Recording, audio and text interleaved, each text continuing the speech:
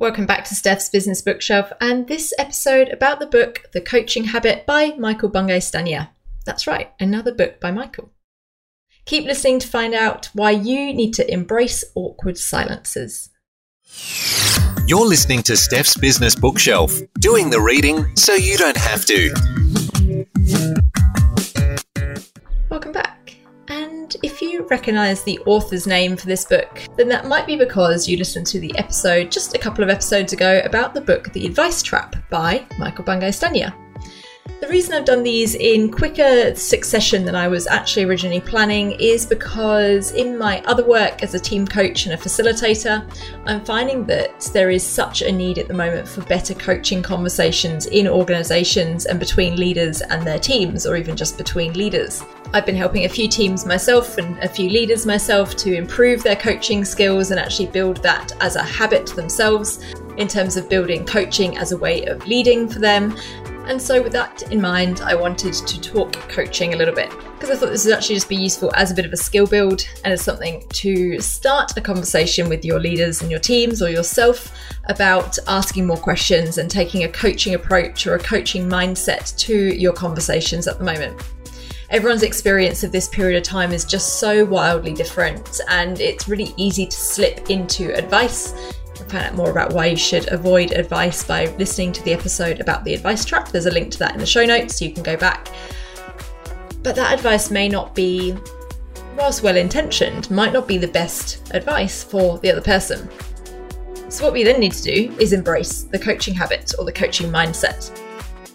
Now, before we get into that, as a bit of a quick reminder, you can still get 15% off your copy or your very own copy of the Book of Books by Archly. So if you're finding you are getting through a few more books at the moment and would love to journal and to capture some of the things you're learning from those, it's a beautiful gift as well. It's a really lovely book.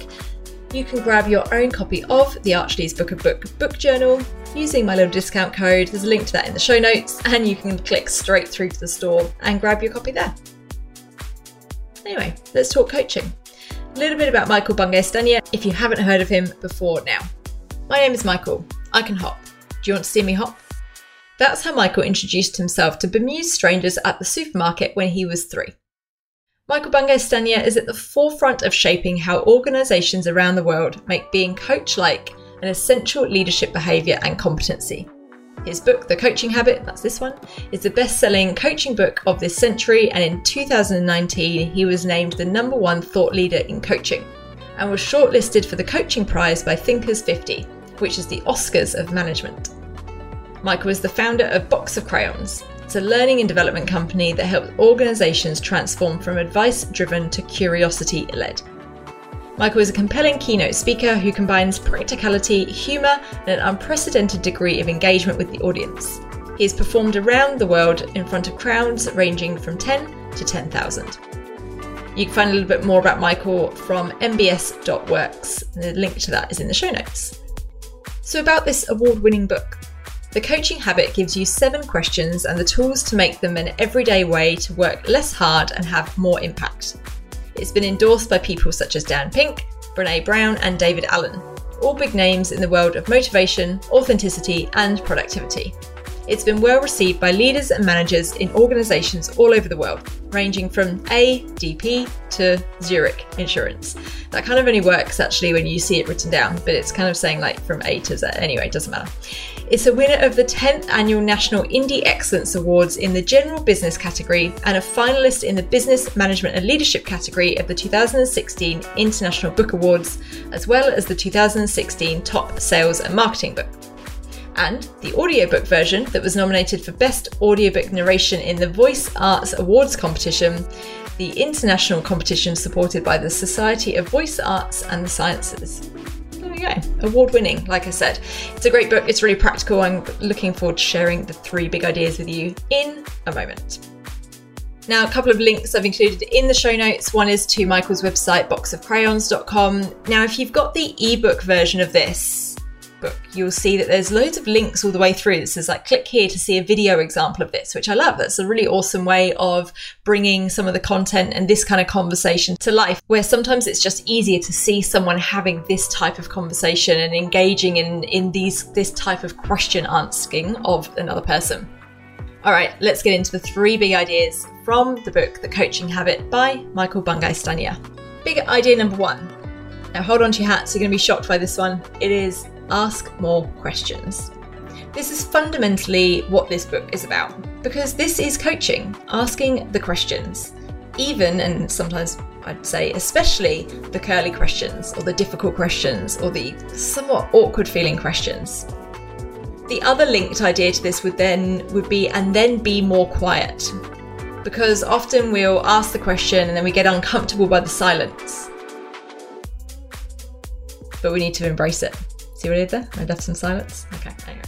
The other trap that people fall into, and this is why the ask more questions needs to be taken with some caution, is don't do drive-by questioning. So do ask more questions, just don't ask them all at once. Drive-by questioning, where you fire multiple questions at a person, it's just confusing and you lose the depth of conversation, you lose the momentum, and the other person is just quite confused as to which bit they should tackle or answer first. The other trap we see in terms of asking more questions, maybe you should be asking more better questions or asking more good questions, but asking leading questions, very bad, because you tell yourself, oh, I'm asking a question, I'm being a good coach or a good leader. But actually the question is very leading. It is, oh, have you tried? Yes, it's technically a question, but really you're probably giving a bit of advice there, or trying to give some advice, but telling yourself or making yourself feel better that it's actually a question. This is not a question. This is not a good question. So stick to thinking about and what else, or asking and what else. If you find that you don't know what question to ask next, or the other person seems to be stuck, rather than jumping into have you tried, ask and what else, and then be quiet. This is something, and particularly the being quiet part, as you can maybe imagine, I really struggle with, and as many other people do, and I will tie myself in internal knots trying to not talk and leave a gap for the other person. In some ways, I think it's actually harder when we're trying to do this remotely. In some ways it's easier, in other ways it's harder. I think sometimes there's this natural tendency, because the remote environment can be slightly unnatural, to think that if there is a long period of silence that maybe the other person is on mute, or the other person has lost connection, or they're not there anymore.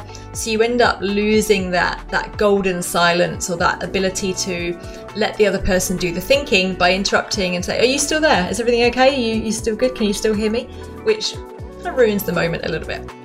So try and find some ways around that. Obviously using video is useful for that, because you can kind of see a little bit more if the person is still there. And finally, in terms of asking the questions, so to finish up, big idea number 1, just ask it. Don't skirt around the question and fill it with fluff and examples and, oh, well, I had this in one situation and I did that. What do you think? Or what's the question for them? Just ask the question. And I see people do this a lot, and particularly when I'm running coaching training and then getting people to do some real plays with examples with each other. People just don't ask the question. They will fill the space because they don't want to let the silence happen, and then they just keep on asking the question and adding more questions, or embellishing the question even more, or asking the question in a different way, and then eventually they'll be quiet and the other person has forgotten what the question was in the first place because there's been so much fluff around it. So just ask the question. One of the things I love about coaching both teams and individuals is that it gives you the opportunity and probably even the permission, I'd say, to ask more difficult questions and to just ask them in maybe a more blunt or direct way than you normally would, because that's your role. And actually part of the role of the coach is to ask some of those questions.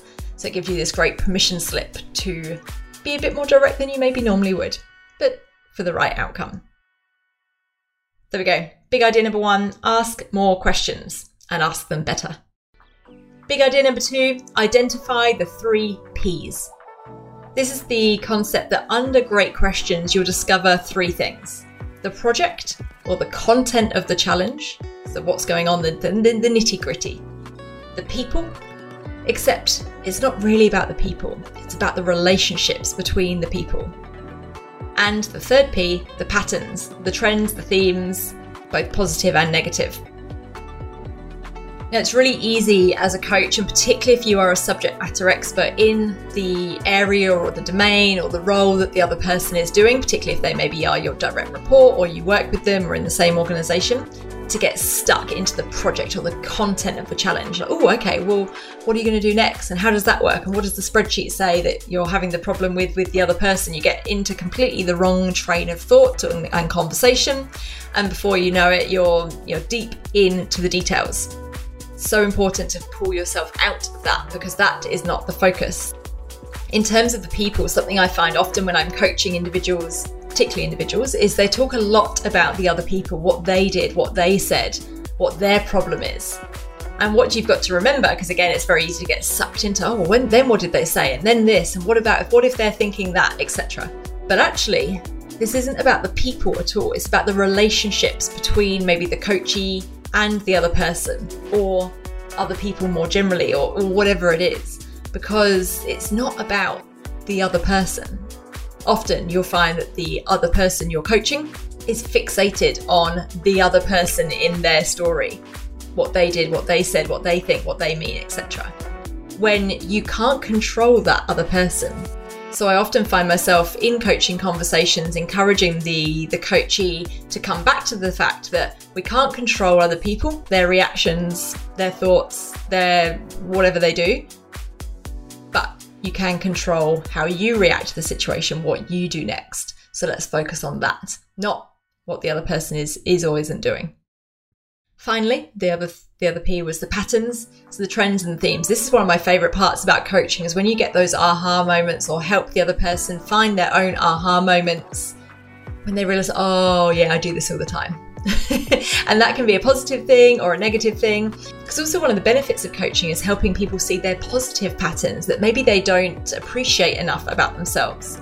So actually, where have you overcome a challenge like this before? Where have you dealt with a really difficult stakeholder, whatever it happens to be, and helping them realise that actually they do have a history of being able to overcome hard things.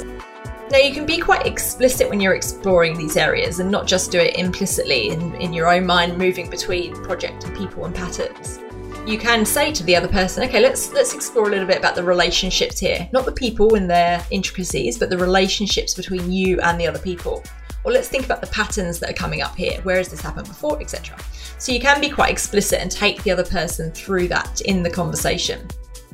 Now, a great starter question that Michael puts forward in the book, and it's just a great one to start with generally, is what's on your mind? This opens up a whole plethora of different ways that you can take the conversation.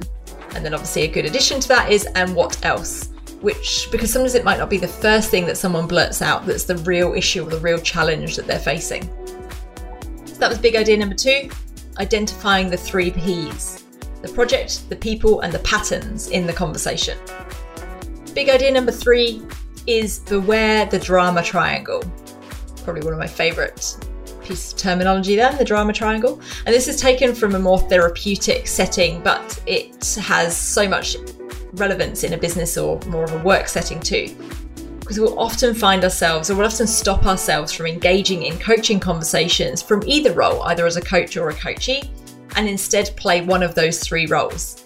The drama triangle has 3 roles. There is the persecutor, the victim, and the rescuer, and they're all equally as awful and unhelpful as each other, just in different ways. Now, you'll know when you're there, and you'll know which one you maybe default to, or what's your go-to preferred role in the drama triangle, being the persecutor, the victim, or the rescuer. So the important thing is to know when you're there, or notice when the other person is there. And again, in a coaching conversation or in a coaching context, it's important to be able to identify when is that other person being the victim, when are they being the rescuer, when are they being the persecutor, because you can help challenge them on that through the coaching. Now, if you're seeing other people fall into one of those roles, you can ask the question, how can I help?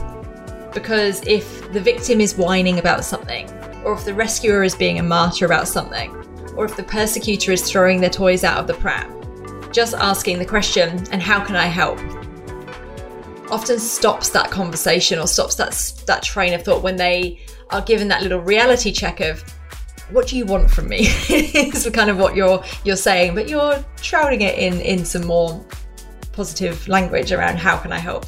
you're not actually saying you're going to help, and not in a you're going to pretend to help but not way, but you don't actually have to say yes to their request for help. And a lot of the time you might find out that they'll just say, oh, actually, no, I'm just whining, or I'm just being difficult about this. I don't actually need any help. I just need to either pull myself together or get on with things. So this then brings more of a coaching conversation out. So if you're, and this can be these coaching conversations don't have to be you're sitting down having 45 minutes or an hour and a half together. It's a lot of the time it's in those micro interactions we have with other people where you can just ask a better question rather than reacting to their position, or rather than giving them some advice, or rather than telling them what to do. So this might be you're walking down the corridor, well, maybe not so much at the moment, but you're walking down the corridor, imagine, and you pass one of your colleagues or one of your team members, they have a whine to you, and then you say, and how can I help? It's just a great way of stopping the drama triangle and stopping that cycle keeping on going. So good. So that's big idea number 3, beware the drama triangle. Now in the book, and I haven't gone into it in this particular episode, but in the book there are heaps of different questions and different styles of questions that you can be asking other people more often. I could have spent the whole episode telling you all those questions, but that is less about the big ideas and more about the how or the intricacies. So I recommend reading the book to get a bit of a view on that, but hopefully this has given you a little bit of insight into some of the higher order type principles of a coaching conversation. The big idea number 1 being ask more questions. If you find yourself going to advice, ask a question instead. And the good one to start with, or just use as a default, is and what else? Number 2 is to identify the 3 Ps. Where's the project? Where's the content of the challenge? What are the people involved, or the relationships more importantly? And what are the patterns? Where has this happened before, both good or bad? And then finally, number 3, avoiding that drama triangle. A coaching mindset is one of the biggest contributors to leadership effectiveness. So I really do encourage you, if this isn't something you're doing at the moment, if it's not something you've practiced, hugely recommend getting into some coaching training, whether that's just learning the GROW model as a starting point and using that, or getting into something a little bit bigger as you kind of move into more formal coach training type approaches. But using something like the GROW model is a great place to start, will get you on the right track, and it's something that's pretty familiar in a lot of organizations. And if that is something you're interested in finding out more about, or getting some coaching on coaching, then my contact details are in the show notes. Happy to share some ideas or provide some, I'd say advice, but provide some coaching on that. The other option you can do to build your coaching skills is obviously to be coached, because you can see the practice in practice. You can see how the coach helps to hold up the mirror, helps to broaden your thinking, helps you to think in a different way, which really is the key concept, I'd say, of coaching, is to expand your thinking to think in a different way. Again, happy to chat about some options there if that is something you are interested in.